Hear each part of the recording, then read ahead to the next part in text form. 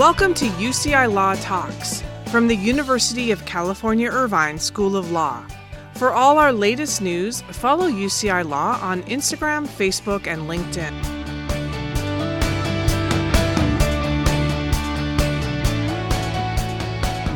Good morning. Thank you for joining us. My name is Austen Parrish. I'm the Dean and a Chancellor's Professor at the University of California Irvine School of Law. This is UCI Law Talks, the podcast where you learn more about the amazing anteater community that is UCI Law. But you also hear from leaders and lawyers of Orange County and obtain a glimpse into why we have such an inspiring legal profession here in Southern California. Today, we're interviewing Amy Laurendeau, who is a managing partner of the Newport Beach, Orange County office of O'Melveny & Myers and a member of the firm's executive committee. O'Melveny is a global law firm founded in Los Angeles that is one of the oldest and best-known law firms in California. Their Newport Beach office opened more than 4 decades ago in 1979. We're fortunate that Amy is joining us here today. Amy, so nice to see you. Thank you for making time this morning and welcome to UCI Law Talks. Thanks, Austin. Thanks for having me. Delighted to be joining you. Yeah, so Amy, I mentioned this in the intro. You're the managing partner of the Newport Beach office of O'Melveny & Myers, and you've been with the firm for almost 25 years. Many of our listeners are new law students or aspiring law students or people who've just started their legal careers. Can you introduce us to the firm and what does a managing partner do? As you noted, Austin, O'Melveny it's a global law firm. It was founded in Los Angeles. It actually was founded in 1885 by a 26-year-old and a 32-year-old, Henry O'Melveny and Jackson Graves. And at the time, the firm was formed in Los Angeles, and its stated purpose was to practice law in the city of Los Angeles. And at the time, LA was undergoing a major transformation. It was moving from essentially a dusty cattle ranch to a bustling metropolis. And what's now the oldest law firm in the city of Los Angeles, the firm actually would undergo 9 name changes between the time it was founded and 1939 when it became O'Melveny & Myers. But it always contained the name O'Melveny. That was one thing that was consistent. And today, this former 2-man practice is now a global international firm with 800 lawyers and 18 offices in the world's largest financial and political centers. As managing partner of the Newport Beach office, my responsibilities include overseeing all of the operations of the Newport Beach office, which includes approximately 90 lawyers and professional staff here in Newport Beach and Fashion Island. I actually became managing partner of the firm in March of 2020. So I think it was less than a week before we decided to shut down the firm for 2 weeks to flatten the curve. So for the first approximately 18 months of my tenure as managing partner, it was really focused on just managing the legal practice in a new remote virtual environment.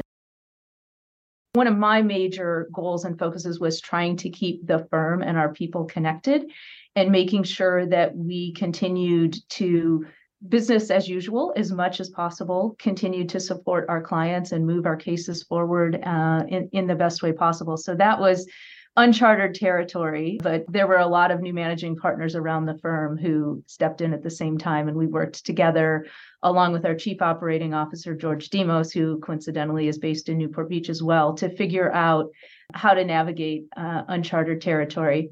And then on a day-to-day basis, I'm responsible for things like overseeing our employment and hiring, our business development efforts in this office, just coordinating associate and staff reviews, the various things that we need to do to keep running operationally day to day. Managing partner, I think, is busy enough without having COVID thrown on top of that. I can't imagine those first couple of weeks. That must have been sort of a cruel joke of congratulations, and here's the pandemic.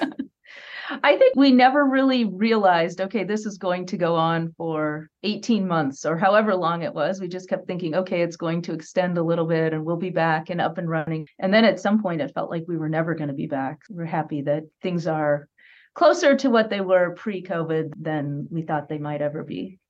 Yeah, we're feeling the same thing in the law school, that we feel like we're very much sort of back to a little bit about where we were, and that's a good feeling to have. In getting ready for this podcast interview, I was stalking you on Google, looking at your resume. You've done some amazing things. You've been recognized as one of the nation's top women lawyers, one of the best lawyers in the United States, specializing in product liability, mass torts, and class actions. Can you describe a little bit about your practice when you're when you're not managing and doing all that other stuff? What's your legal practice like? Well, thank you. That's very kind of you to say. I have a broad-based litigation practice. First and foremost, I consider myself a trial lawyer, and I've tried all kinds of different cases. But I do specialize in product liability, representing largely pharmaceutical and medical device manufacturers and product liability cases, oftentimes coordinated proceedings or multi-district litigation proceedings involving thousands or sometimes tens of thousands of people who say, I've taken your drug or I've used your medical device and it's caused me to experience this injury. And so coordinated proceedings and multi-district litigations involve all kinds of interesting issues on their own.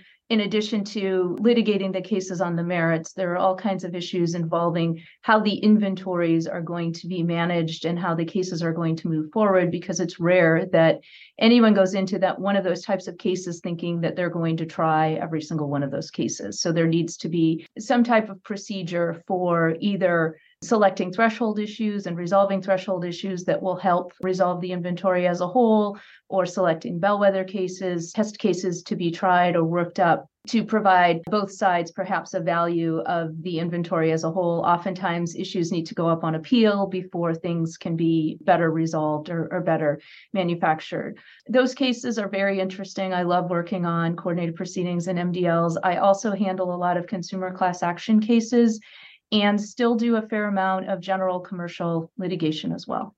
Yeah, I think you just gave us a taste of how complicated those cases can be, the MDLs and the complicated class actions. Is there one of those when you look back in your career that you're sort of most proud of? This may be overstating, but one that you look back on fondly as sort of a great win or something that shaped you in your career? As I said, I love trying cases. And so my most memorable experiences are always the trials. And you're always part of a team working together to accomplish some result for our client. The most memorable experience I've had recently is definitely the Orange County opioids trial. We represent Johnson & Johnson and its pharmaceutical arm, Janssen Pharmaceuticals, in the opioids litigation in the thousands of cases around the country where state attorney generals and municipalities have alleged that pharmaceutical manufacturers are responsible for the harms that the municipalities have experienced from the nation's opioid crisis. The litigation is so complex and sprawling, but we had a trial in Orange County in April of 2021, and that was special for a number of reasons.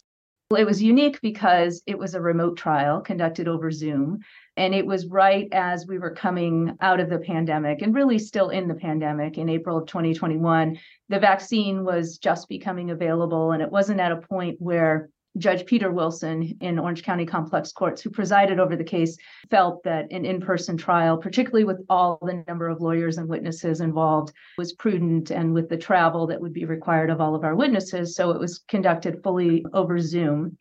And after more than a year of lockdown from the pandemic, first of all, it was wonderful to be back in the courtroom, although virtual.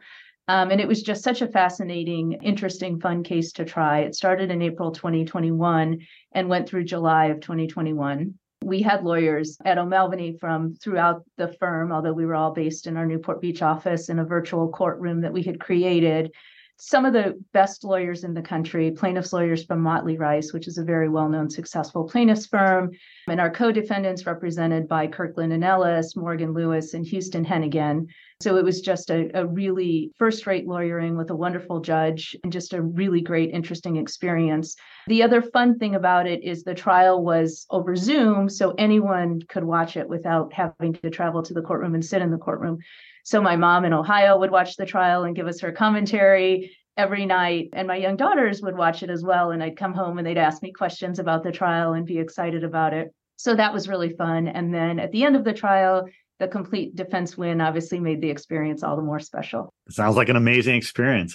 In addition to sort of litigating some of these really big pharmaceutical and other cases, I know you've also been involved in a large number of pro bono matters, including political asylum and civil rights cases. Can you describe some of the work you do there on the public interest or pro bono side? Yeah, absolutely. And first, I'll say at O'Melveny, we strongly encourage all of our lawyers to do pro bono work each year. And our partners, our counsel, and our associates all have to fill out as part of the annual review process a self-report to talk about what they've done over the year. And everyone is asked whether they've met their pro bono goal. And if not, why not? So we do take that commitment very seriously. And in recent years, I've worked on and supervised a number of really impactful pro bono matters. In fact, two of my first trials as a junior associate were pro bono trials. So I always encourage young lawyers to get involved in pro bono because in addition to being able to give back to the community and help someone who will really appreciate and you can make a meaningful difference to their life by helping them, you will also get perhaps some early experiences that you might not get on paid client matters, depending on the types of things that you work on. So it's really a win-win situation. One of the most interesting, I think, and impactful cases I worked on is several years ago, one of our associates and I represented an inmate at Calipatria State Prison in litigation challenging the system's practice of instituting race-based lockdowns. And our client was a model inmate. He didn't have any infractions in prison, and he was serving a life sentence. And he really took pride in and was fulfilled by his job in the prison library. And he was frustrated that he would regularly be placed on lockdown and wouldn't be able to go to his job or wouldn't be able to have visits with his wife because he was Black. And when other Black inmates would be involved in an incident, all Black inmates would be placed on lockdown, which sounds crazy, but the prison's explanation was that the gangs are very prevalent in the prison system and gangs are often formed along racial lines and that they were doing it for safety reasons. But it was a really, frustrating and just seemingly very wrong way of going about that. So we were very pleased to resolve that case in a manner that resulted in termination of that practice and both a good result for our client personally, but also more broadly in terms of this outdated practice that really needed to be changed. And then in recent years, as you noted, I have worked on a number of asylum cases, which obviously are very meaningful and personally meaningful and rewarding to me, but obviously to our clients, it's life-changing in terms of whether they're going to get deported or whether we can get asylum for them. My wife has done a fair number of asylum cases over the years. And actually, the very first matter I ever worked on in law school was an asylum case with Davis Polk attorneys and the Lawyers Committee for Human Rights in New York. And what a fabulous experience for a law student to have. I'm particularly struck with what you said at the very top about the very start of your answer there about sort of how much the firm values that and what a leg up it gives to young attorneys in training and getting opportunities they might not otherwise get. That's so much the kind of the heart of UCI is this idea that we can train future lawyers best by having them learn through doing. And if they're learning through doing, they might as well do it in a way that supports the low income and the poor and others in the community. And I often talk to students, and I don't know if you agree with this. I almost find it more important for the person who's going into corporate law or transactional work because the person who's going into pro bono and public interest work, it makes sense. They're going to be doing it anyway. But there's few places where you can get great experiences very early on, where you can build your network, learn and connect with other leaders in the community so readily as doing pro bono matters early on in your career as a law student. But it sounds like you agree with that fully. Absolutely. I couldn't agree more. I think we're all very privileged as lawyers. We owe it to the community to give back. But I find, and I think others tell me they find, that you actually get so much in return as well in terms of your personal fulfillment, your professional growth, the lifelong relationships that you form through community service and pro bono and public outreach type efforts. Yeah, well, that makes sense. Well, talking about community service and giving back, you're doing it not just only in pro bono cases. You've also done it by serving as a leader in the community. I saw you've served as a board member for the Orange County Constitutional Rights Foundation, for the Judiciary Committee, for the Orange County Bar Association. You served as the former president for the federal bar. I'm probably missing a few, but which roles have you found most meaningful? And maybe you could talk a little bit about why they were so meaningful. I find all bar-related activities and community service meaningful for different reasons. The Constitutional Rights Foundation is a tremendous organization focused on hosting the mock trial program that is very well known for high school students, which if folks have not participated in that, I strongly encourage them to do so. It's just so impressive to see these high school students and how poised and how articulate and how thoughtful they are in a mock trial setting. Lawyers have the opportunity to go judge that or provide feedback throughout the competition. Constitutional Rights Foundation also supports a peer court program for teens who have found themselves in trouble. And peer court allows other teens and others to serve on a jury to help come up with an appropriate punishment. that avoids some of the more serious punishments that might come through the regular court system. So it's a really wonderful community-based organization.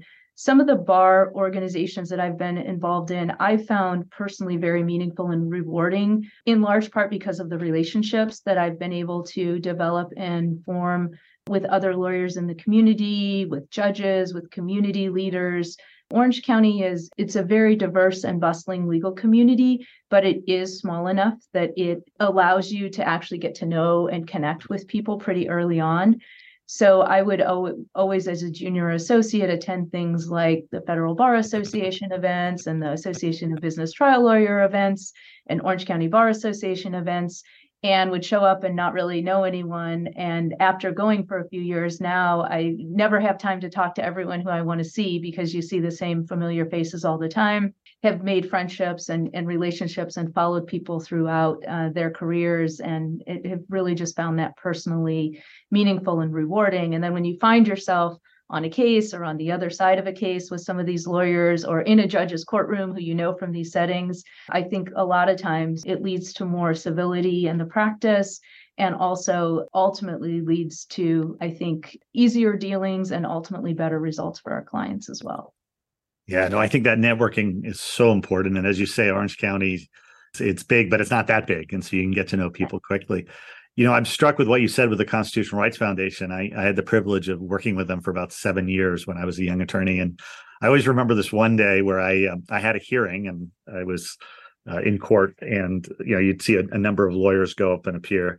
And then that evening, I was watching the 10th graders. It was sad to see this, but the 10th graders knew the evidentiary rules and were better poised than most of the lawyers were in the federal court, which is a little disappointing, although incredibly impressive on how amazing these high school students can do in the CRF's mock trial program.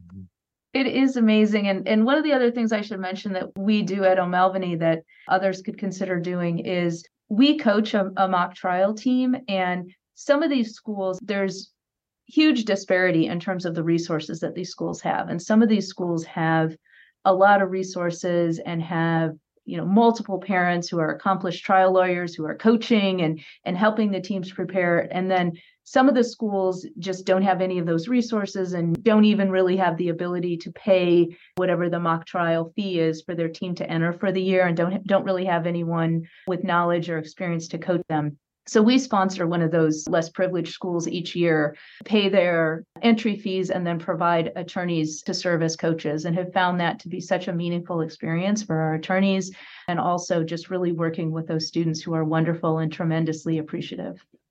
Yeah, I don't know if you've had this experience. This happened to me a long time ago, but I ran into somebody that I coached when they were 10th grade, and then this was now over a decade ago, but they reached out to me and they were a partner at DLA Piper. So that's amazing. Yeah, I love hearing those stories. Yeah, well, I do and I don't. I like those stories, but then it makes me realize I'm getting old, and so well, yeah. You're getting old whether you hear those stories, though. Regardless, we all are. So yeah, that's right. That's right. You know, maybe one more question about your bio. And talking about O'Melveny, Warren Christopher was a major figure at O'Melveny. You were awarded in 2019 the Warren Christopher Values Award. I know the significance of that. Perhaps you could talk to us a little bit about our listeners. Who was Warren Christopher, and what was the significance of that recognition to you?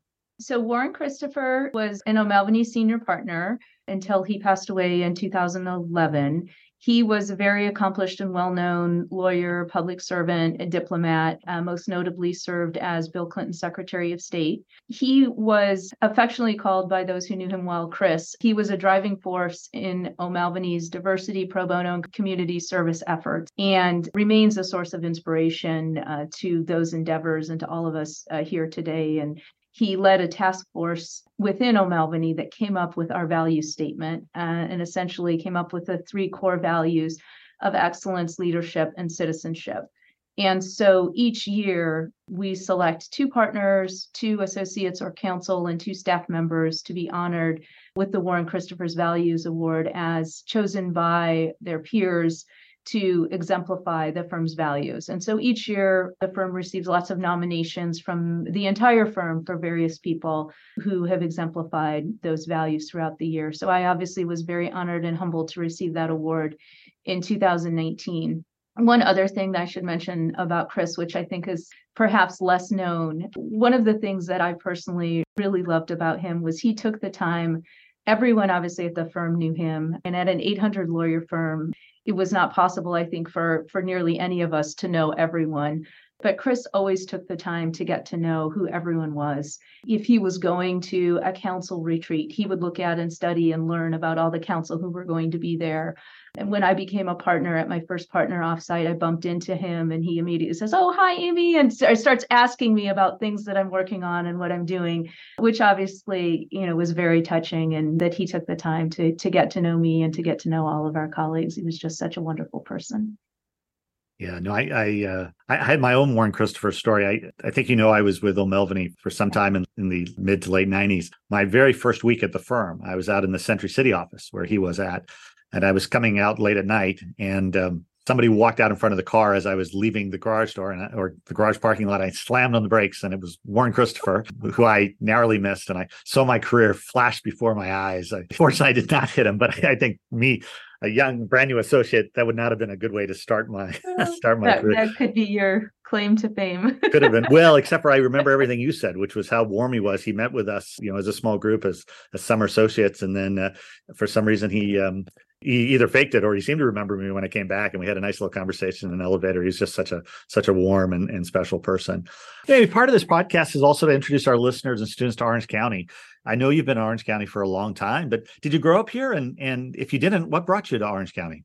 I actually grew up in Northwest Ohio and spent my whole life in the Midwest until law school. I graduated from University of Michigan in 1998, and I just was not sure where I wanted to end up after law school. As a summer associate, I summered at a firm in Columbus, Ohio, and had a good experience, but just was not super excited to go back or to live in Columbus. And so as a 3L, I interviewed again and was kind of looking at different options. I had a friend from high school who'd moved to Orange County, and then my best friend from law school, actually your colleague, Professor Camacho's wife, Kathleen, who's a leading lawyer in Orange County and a partner at Stradling now, had summered at Latham in Orange County. And so I had a couple people encouraging me to interview in Orange County, and I did. I interviewed with O'Melveny and a couple other firms, and I met Mike Yoder, who is an amazing longtime O'Melveny partner and one of my mentors and closest friends. I met him on campus at Michigan, along with Bob Lowy, who was a lawyer here at the time and a close friend of mine to this day, and just really clicked and connected with them, and was drawn to Orange County as this beautiful place that seemed much nicer than Ohio, and really just liked the firm, was excited about all the exciting work that everyone was telling me they were doing, and kind of ended up at the end of the day saying, okay, I'll give this a try. It'll always be easier later on to move back to Chicago or to the Midwest if I don't like this. But if I don't move to California now, I probably never will. And so here, 25 years later, I met my husband at O'Melveny and many of my closest friends. I'm not planning to leave Newport Beach anytime soon. Yeah. Once you spent one winter in Newport Beach, it's hard to go back to Michigan or Ohio. Really is. Even one summer.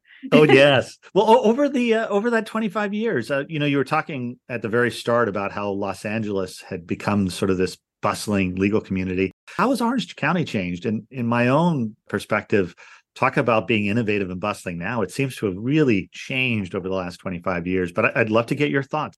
I think it definitely has changed. I mean, when I started at the firm, the Newport Beach office, we were working, I would say, mostly on representing middle market Orange County based companies in litigation in Southern California. So my practice has changed significantly, and I'd say the practice of my colleagues has changed significantly to grow to be much, much more national in scope and in focus. But I think the Orange County legal community and the types of matters that we see in Orange County have changed as well. On the corporate side, obviously, we have some very large companies based in Orange County who are doing all kinds of exciting transactions and all kinds of interesting stuff on the corporate side. But on the litigation side, we're seeing some really, I would say, cutting edge patent litigation filed in Orange County, lots of other really interesting, I would say, on the consumer class action side with companies like Kia and Hyundai based in Orange County, as well as lots of tech-based companies. We see lots of interesting litigation filed here as well. So there's a lot more, I would say, high-stakes litigation based in Orange County. And then I think the practice here and kind of everywhere has become more national in scope. So there's less of a feeling. When I came to O'Melveny, I think the office that you chose to be in was much more significant in terms of the type of work that you would be doing. And now I think just the way more people are working remotely, things are just much more connected everywhere. Wherever you end up, whatever office you're in, whether at O'Melveny or at another firm, I think the type of work you will be doing will not be as defined by where you sit in your office. No, that makes sense. And I think we've been seeing those trends for a while. I've been struck by how much Orange County seems to be such a hot and growing legal market in many ways. And I think, one of the things that I find exciting about having a law school here is, we're nestled between a great legal market in Los Angeles, a fabulous legal market in San Diego, and then probably one of the hottest and fastest growing markets in the country in Orange County, which is kind of a neat place to be. What do you find most inspiring about the Orange County legal community? For me, it's again kind of going back to, it's a tremendously diverse and talented legal market. We have some great companies here who are doing amazing things. We have tremendous judges who are very committed to and involved in the community. And we have some of the best practitioners in the country here with a diverse range of practices. And what I really like about it is, again, it's not so overwhelming or unmanageable that you feel like you're never going to get to know anyone. You'll never get a leadership position in any type of local bar organization or community service related organization, because I think it is a very welcoming community. And if there's something that even as a young lawyer you're interested in and dedicated to and committed to, it's pretty easy to make a name for yourself as a pretty young lawyer and to get leadership opportunities and to make those connections and to really make a difference. Whereas some of my colleagues in LA, which is a wonderful legal market, the competition is just so much greater because there are so many more people to get appointments to various organizations or to get leadership positions within those organizations. It's much more difficult because there are far more people who are looking for those types of opportunities. Yeah, no, I think that makes a lot of sense. You mentioned there the diversity of of Orange County. You and your firm have been longtime supporters of the law school, and you, along with Gary and Melanie Singer, created the O'Melveny Diversity Scholarship at UCI Law for first-year law students. Can you describe that scholarship, how it came about, and why O'Melveny chose to create it? Sure. So we supported a diversity scholarship for a UCI student. And that was actually funded entirely by partners in the Newport Beach and Los Angeles and some of the other offices as well who have ties to or otherwise wanted to support the law school, which has obviously been a wonderful addition to the Orange County legal community. We've all benefited from having such a great first-rate law school here in Orange County. One of the things at O'Melveny that we've been focused on is providing diversity scholarships. So we provide the William T. Coleman Scholarship to 1Ls and 2Ls. We provide a few of those throughout the firm to try to increase diversity amongst our ranks. And one of the things that we wanted to focus on is, to the extent we have really talented, diverse students here at UCI, as we know we do, we want to encourage them to stay in Orange County, to develop relationships with firms like O'Melveny. And I think the more diverse students we get to come to UCI, the more we will be successful in increasing the diversity of the legal profession here in Orange County. So that was one of the reasons we wanted to focus specifically on a scholarship at UCI. And we're very happy to support that and have greatly benefited both by the law school, by the diversity of the wonderful students coming out of the law school. Yeah, well, we're so grateful. It's amazing on that front how much Orange County has changed in the last couple of years, we're averaging between 25 and over 30% first generation college students in the first year law school class. Yeah. And this year and last year, last couple of years, we've been averaging between 55 and 60% students of color in the entering classes, which is really remarkable compared to where things were, let's say, 10 or 20 years ago, and just the students that are applying to law school and the different backgrounds they're coming from, which that's wonderful. Yeah. That's something that we're constantly looking at, increasing the diversity of our teams to reflect the communities we live in. It's something our clients are very focused on. So I think to the extent we have wonderful, diverse candidates coming to us out of law school, that just makes things all the better for everyone.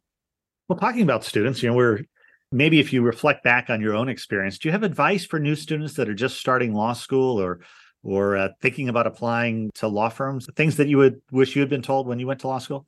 I guess one of the things I didn't realize and that I encourage people to do is just take advantage of all the wonderful resources, opportunities that are available to you as a law student, as a summer associate or an extern or an intern. You have all of these wonderful resources available to you and will form all of these tremendous relationships throughout your career as a law student and as a lawyer.